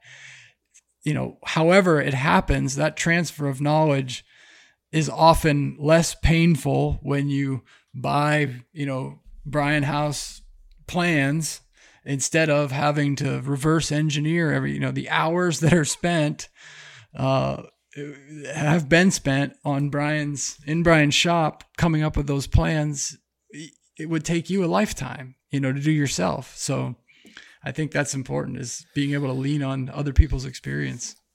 And I think what the other part of this is I don't think the same way you think. You know? So if I approach a project differently, but I'm always right. That's true. This is true.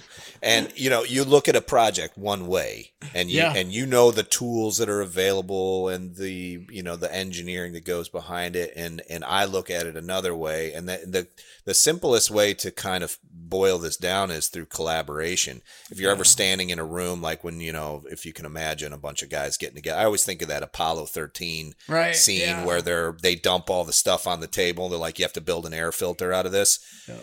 It's because all of those minds, they're in the same sphere. They're all working in the same kind of place, but they all think differently. Yeah, they all think a little differently. So they're all looking at it like, well, maybe if we do this, this, and this, we can solve the problem. And then, of course, if you did that, and instead of 10 guys standing around the table with all that stuff, you put one guy or two guys, the process would probably come out. The outcome would be completely different. So do you think you approach it differently? Do you think as makers, we maybe struggle with that a little bit more? Like in the corporate world, that teamwork is kind of it's a big thing, right? There's whole office buildings full of people, and you get together for brainstorm sessions and powwows and all that other kind of shit. But as makers, we tend to hole ourselves up in a wood shop or a metal shop and beat the shit out of something until it takes the right shape, and we come out and we like, all right, motherfucker, I got a tool rest, but if there was 5 other makers in there, you might have 10 times the tool rest in half the time, and I often wonder that sometimes we tend to put ourselves in vacuums a bit. I think less so now with, YouTube and the internet and things like that. But I find myself doing that, where I could probably spend 10 minutes looking up something and find 10 awesome ideas that I can incorporate into it, and rather than spend those 10 minutes, I just start gluing shit together, or screwing things together. And I've got my own shop cabinet, not somebody else's, damn it. And it's not an ego thing, or it just kind of happens that way. No, I think you're right, because sometimes it's more fun to do what you're saying. But I think, like, if you look at Brian Cohn, like, he's always collaborating with people, doing Instagram lives and trying to connect with people, and in that regard, because you get different ideas from those people, and that's just kind of how it goes. So all right, great segue, Brian. I appreciate it. Do we have any other New Year's resolutions? Any other recordings? That's the ones that I have on my phone. I guess Nick's sitting here. Do you have any resolutions for the year? Yeah, I was hoping to get back in the gym eventually. I've been out of that since COVID hit. All gym shut down and stuff. So yeah, hopefully just maybe finding that new job now that you're in between. I'm not too worried. I mean, shit, there's 6,000 plus restaurants, and every one of them has a help wanted sign. I'm not too worried about finding. Got to keep that best looking Cohn Brother Award going for 2020.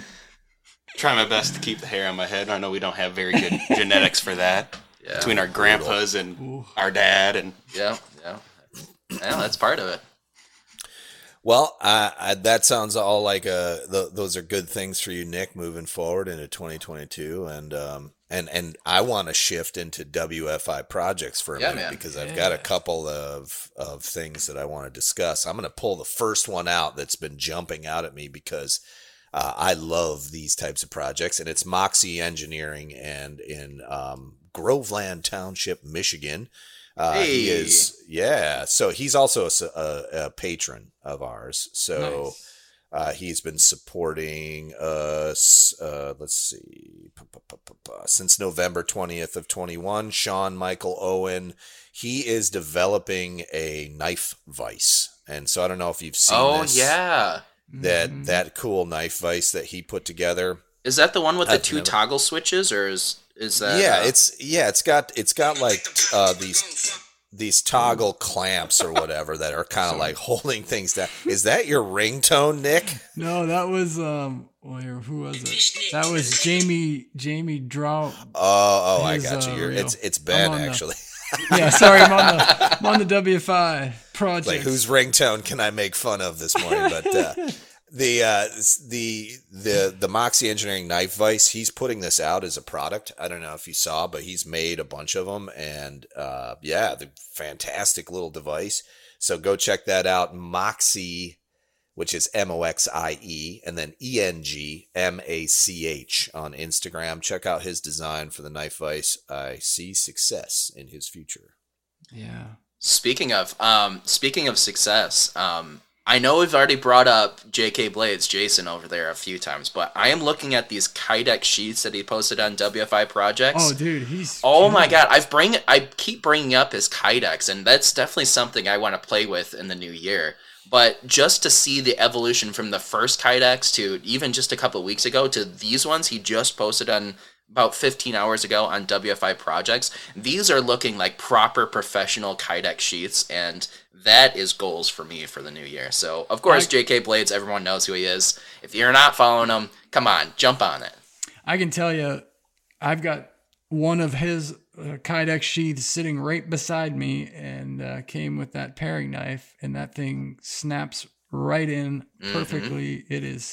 It's a thing of beauty. Honestly, he's doing some killer work.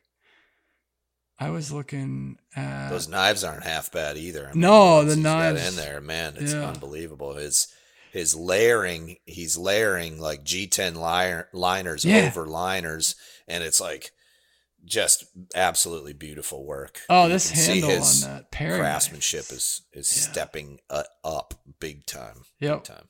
This Michael Berg-Falk. He's got is it a chef knife? What is it? He says his friend commissioned him to build it. I'm trying to get a date. December. It was on Christmas Day he posted this. It's got a gorgeous Damascus. And I don't know what that wood is, but really cool looking handle. The handle and the blade just go stunningly well together. That's pretty sweet. Hallows Eve Forge. I don't know if you guys saw this one. It's like a jade green burl that he's using, and very. It's got like a patinaed blade. Yep. So he's a new contributor to WFI projects, which I really like, a mosaic pin in there. Yeah, the blade, the handle with that kind of, I don't know what it is. It look brass color just ties in with the blade really cool too. Like it just kind of matches nice. Yeah. It looks like he snapped the tip off of this initially and then shortened it. Oh, so maybe. If you scroll through, you can see all the different stages of that development of that knife, which I really love, by the way. A lot of people actually don't do that. They just show the final piece, which I appreciate as well. But going through like this guy's post is like 10 photos of the process. That's Brute de Forge, they call that? Is that what the Brute de Forge? Texture? Yeah, so if you go to Hallows Eve Forge, Josh Myers is his name, and he has 555 followers at present. Go give him a follow. Oh, there you go. I like that. Hit that follow button. And he is now contributing to WFI projects. We appreciate that very much. Fantastic work. Now, here's a person you absolutely have to check out, Echo_Blades. So I'm looking at a knife here. It's got a green, like epoxy and black and green epoxy handle. And first of all, the first thing that jumped out to me is the absolute clean lines. The handle, every single thing on it looks like all of the grind lines are perfectly straight. And I'm reading through his little description down here, and it says, I started making knives 5 months ago. Jiminy. What the heck? How about it? This guy is killing it for 5 months in. Let me tell you, if you took one of my knives and looked at it when I was 5 months into knife making, it looks like dog shit in comparison to this. So Echo_Blades, this guy only has I'm gonna go ahead and follow him because 123 now. 123 followers. Where does he live? Do you know? He's got tomato plants in the background of that picture. I'm not quite sure. I'm not seeing it in his post anywhere, but yeah, that is ridiculous. He could be in the southern hemisphere. He could That's be what down I'm in thinking. Australia, maybe. Yeah. Yeah, Echo_Blades. Check that out. He's got 42 posts out already. And he mentions James over at Redbeard Ops. He says he was inspired by James and his work. So yeah, man. I always love to hear the origin story about how somebody gets sucked into knife making. And in the next episode, I'm going down a rabbit hole of laminating steel, like forging, Damascus and San Mai. So I'm just watching tons of YouTube, and I got sucked into That Works. I don't know if you guys. Oh man, phenomenal! Yeah. Well, they subscribed. I didn't even know it existed. They subscribed to my channel. That's Chris Cash and those guys. It's Chris, and Ilya and Matt, and I had met them at Blade Show briefly. And I can't remember how we started talking, but whatever. And then I didn't put, how you don't put two and two together, and then you realize, like, I see a subscriber on my channel that has close to 1 million subscribers. And I'm like, whoa. And then I clicked and I started watching. Their stuff is phenomenal. Not to get off topic. They did really if I'm not mistaken, they used to be on a Man at Arms or something on the History Channel. Is that true? I didn't know. Where they started, I believe, or they did a few seasons of Man at Arms, Ilya and Matt, and then I believe it. The quality of their work is outstanding, in their production work. I don't think people realize how long it takes to produce something like what they produce on YouTube. If you watch any of That Work stuff, it is like watching the History Channel. It is. Yeah. And these guys produce it themselves in their own little workshop and studio, and then produce. It's like a barn. You learn a lot, and it's entertaining at the same time. So it's kudos to those guys. It's great. Awesome. Yeah, there's also a great episode. I think both Matt and Ilya were on Fader's podcast. Right, which how I think they found me was because I was on there, and then I think Matt listens to it or something. Yeah. Connected me. I've been watching Mark Vanderwerf and his journey as well. Yeah. And it's super inspiring, by the way, because when you watch somebody who's never done something before create something like what he's doing with the laminated steel and Sanmai and Damascus and all of that. Plus, we kind of know Mark, right? So, right. We're watching him do this with homemade tools. It's really inspiring. It makes me want to go out and do it. I'm like, watching him, I'm like, oh, I got to get some time. I got to get some time to, do that. So just to for sure. Spend that time prototyping and just, some might call it tinkering, but that's where it all starts. Brigham Kendall, him and his son were making mini blacksmith knives from cutoffs of 1084 that they got from another one of our patron supporters, Maritime Knife Supply.com. And a lot of people don't know this, but you can, even though they are in Canada, you can take advantage of the Canadian USD exchange rate and get some pretty awesome deals. So, yeah, man. Speaking of forging out 1084, Nick, that's what Nick and I were forging on the last couple of days with his offset serrated. Nick, how was your time in the shop the last couple of days? It was a good time. You can't help but to feel like a badass when you're hammering on red metal. Well, when you're standing next to your brother. It was definitely a learning experience. Wow, guys. I really appreciate it, Ben. Good friend over there. I couldn't resist. Goodness. Man, just kind of figuring out how to move metal around, shape it up, and fix your fuck up. We definitely did a lot of that. Yeah, a little bit. A lot of tacoing. Yeah. Especially when we're trying to smush the blade a little skinnier. Has it been, because B-Cone, you don't usually have, I mean, I guess you do to an extent. You have had a fair number of folks, like, what's his name, your video guy has done some smithing with you, and yeah, Kyle's definitely squished a little bit of steel as well. Yeah. But this is the first time going from beginning to end where I'm kind of saying, okay, well, the next process you're going to want to do this, or you're going to want to bend it this way or that way. So it's kind of fun good, right?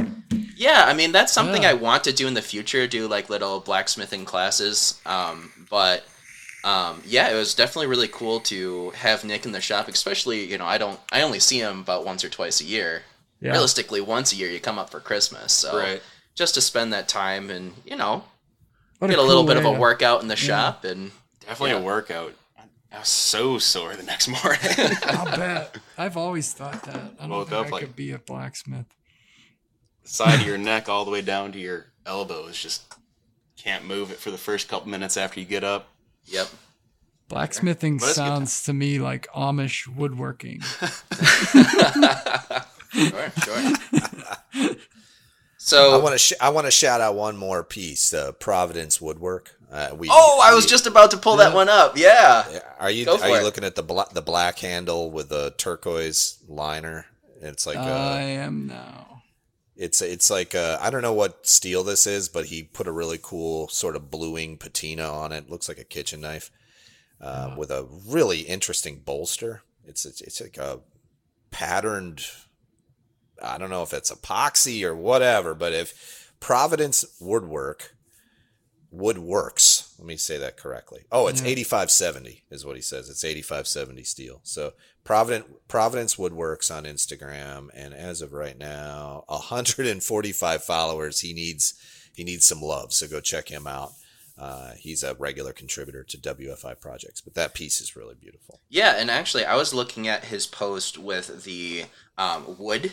Basically, it's a wooden blade, little wooden knife, or it says underneath a wooden sheep's foot for a young man who isn't quite old enough for a steel one. So that's awesome. That's cool. That would be kind of a cool little present for Christmas or whatever. I was just looking at Ethan the Hat, who did a little wood turning, but he's also he's director of production at Elbow Chocolates. And an aspiring knife maker and chronic DIYer. He's got quite a few blades he's messed around with as of late, and looks like he does a bit of woodworking too, wood turning. And we discussed him a little bit on the last podcast. I didn't make it to the end. So. And I think we're correct in calling him a chocolatier, but maybe I'm wrong. Nice. Confectioner. I don't know. There's a bunch of names for somebody who makes things sweet. Making the candy. So speaking of this Echo Blades guy, I just followed him and he sent me a message. I just asked him if he wants to jump on live, do a quick live stream, and maybe he can introduce himself real quick. Yeah, will he be able to hear us? I'm wondering though. Like, I know that at one time you had to switch over. Maybe we just be quiet and like you can bring him on. Well, give us just a second. I literally just asked him if he wants to jump on. So let's go ahead and do a dad joke, and maybe we'll have a special guest right at the last That's second. a good segue because I do have a dad joke queued up, and this is a really good one. This is a really good one.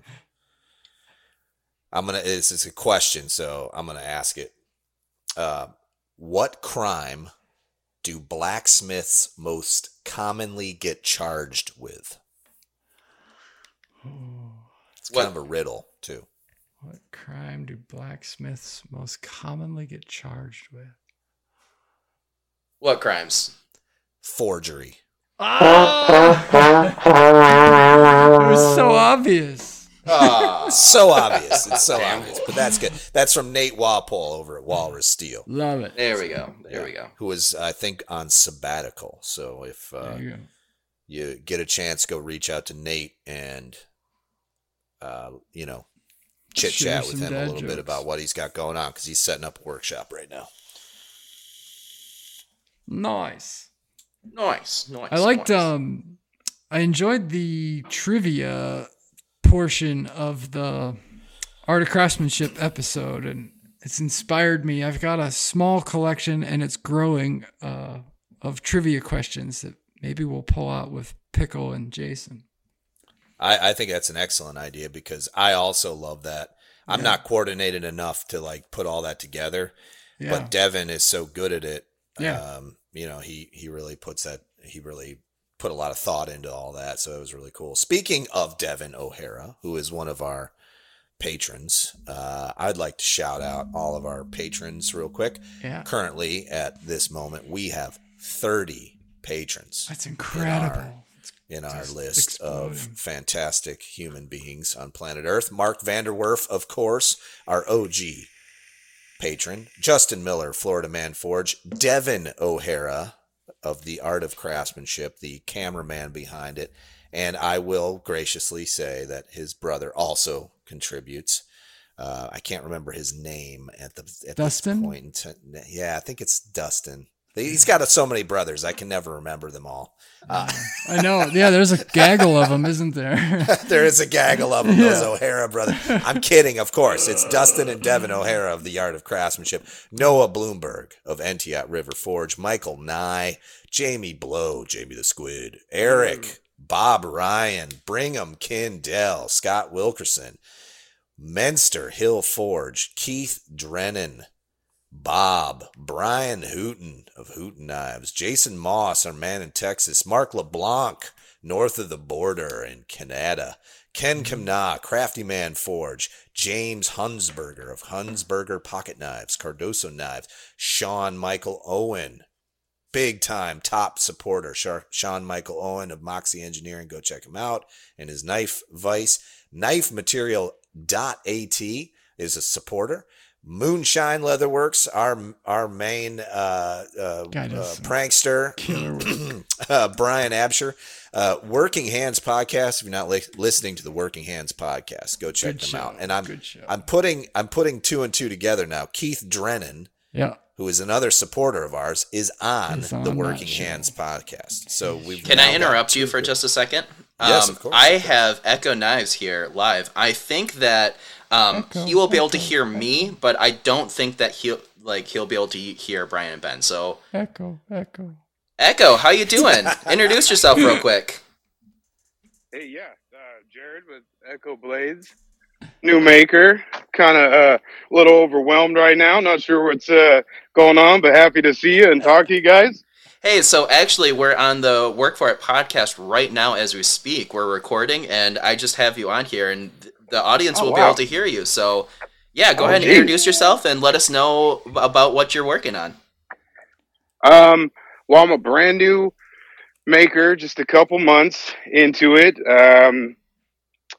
One day woke up, decided I want to try to make some knives. Did never worked on anything in my life. I think I was 40 years old. First time I ever cut a piece of wood on purpose. Nice. I built a bench, so that was like last year. And then since then, I've had some awesome people, met some cool people that have helped me along.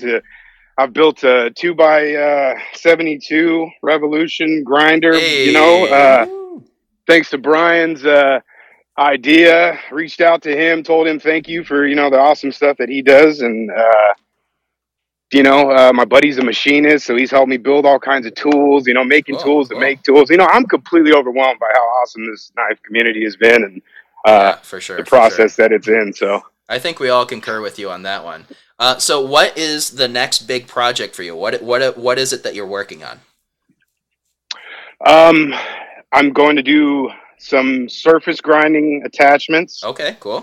Small wheel attachments for the grinder, excuse me. And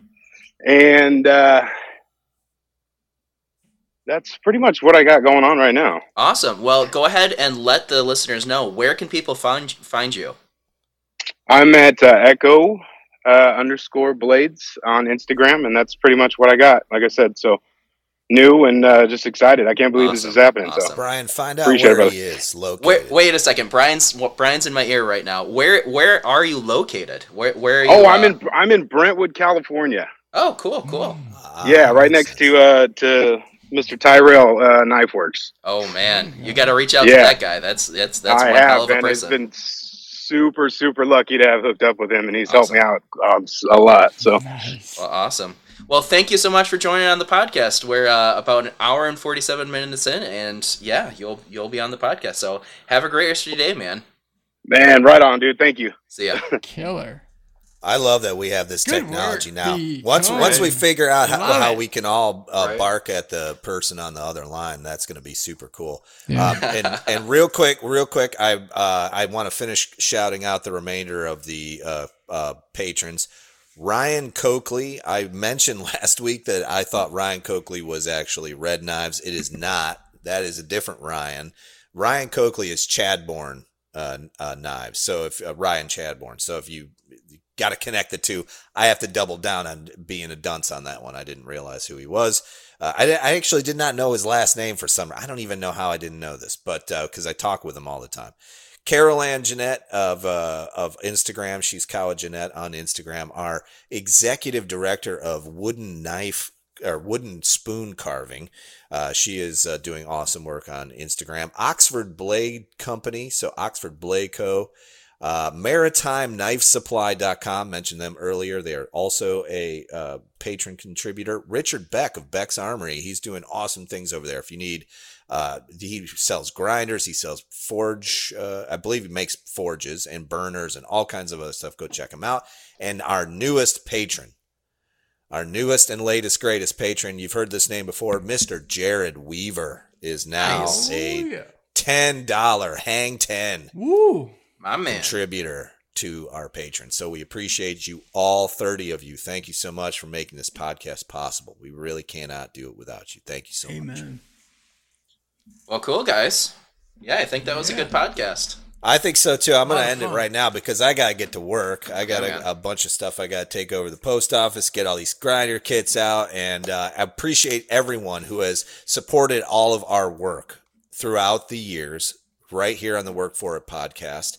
And when you support our work, it doesn't just mean financially. It means when you're listening, you're commenting, you're hashtagging WFI projects, all of those things count as support. We appreciate you. Truly, truly appreciate you. Have a great working week. Hard work and good luck. This has been Brian House. Brian Cohn. Nick Cohn. Ben Butler. Have a great one, guys. Work for it, baby! Let's go! Come on. We'll see you later. See you later. Goodbye. Bye.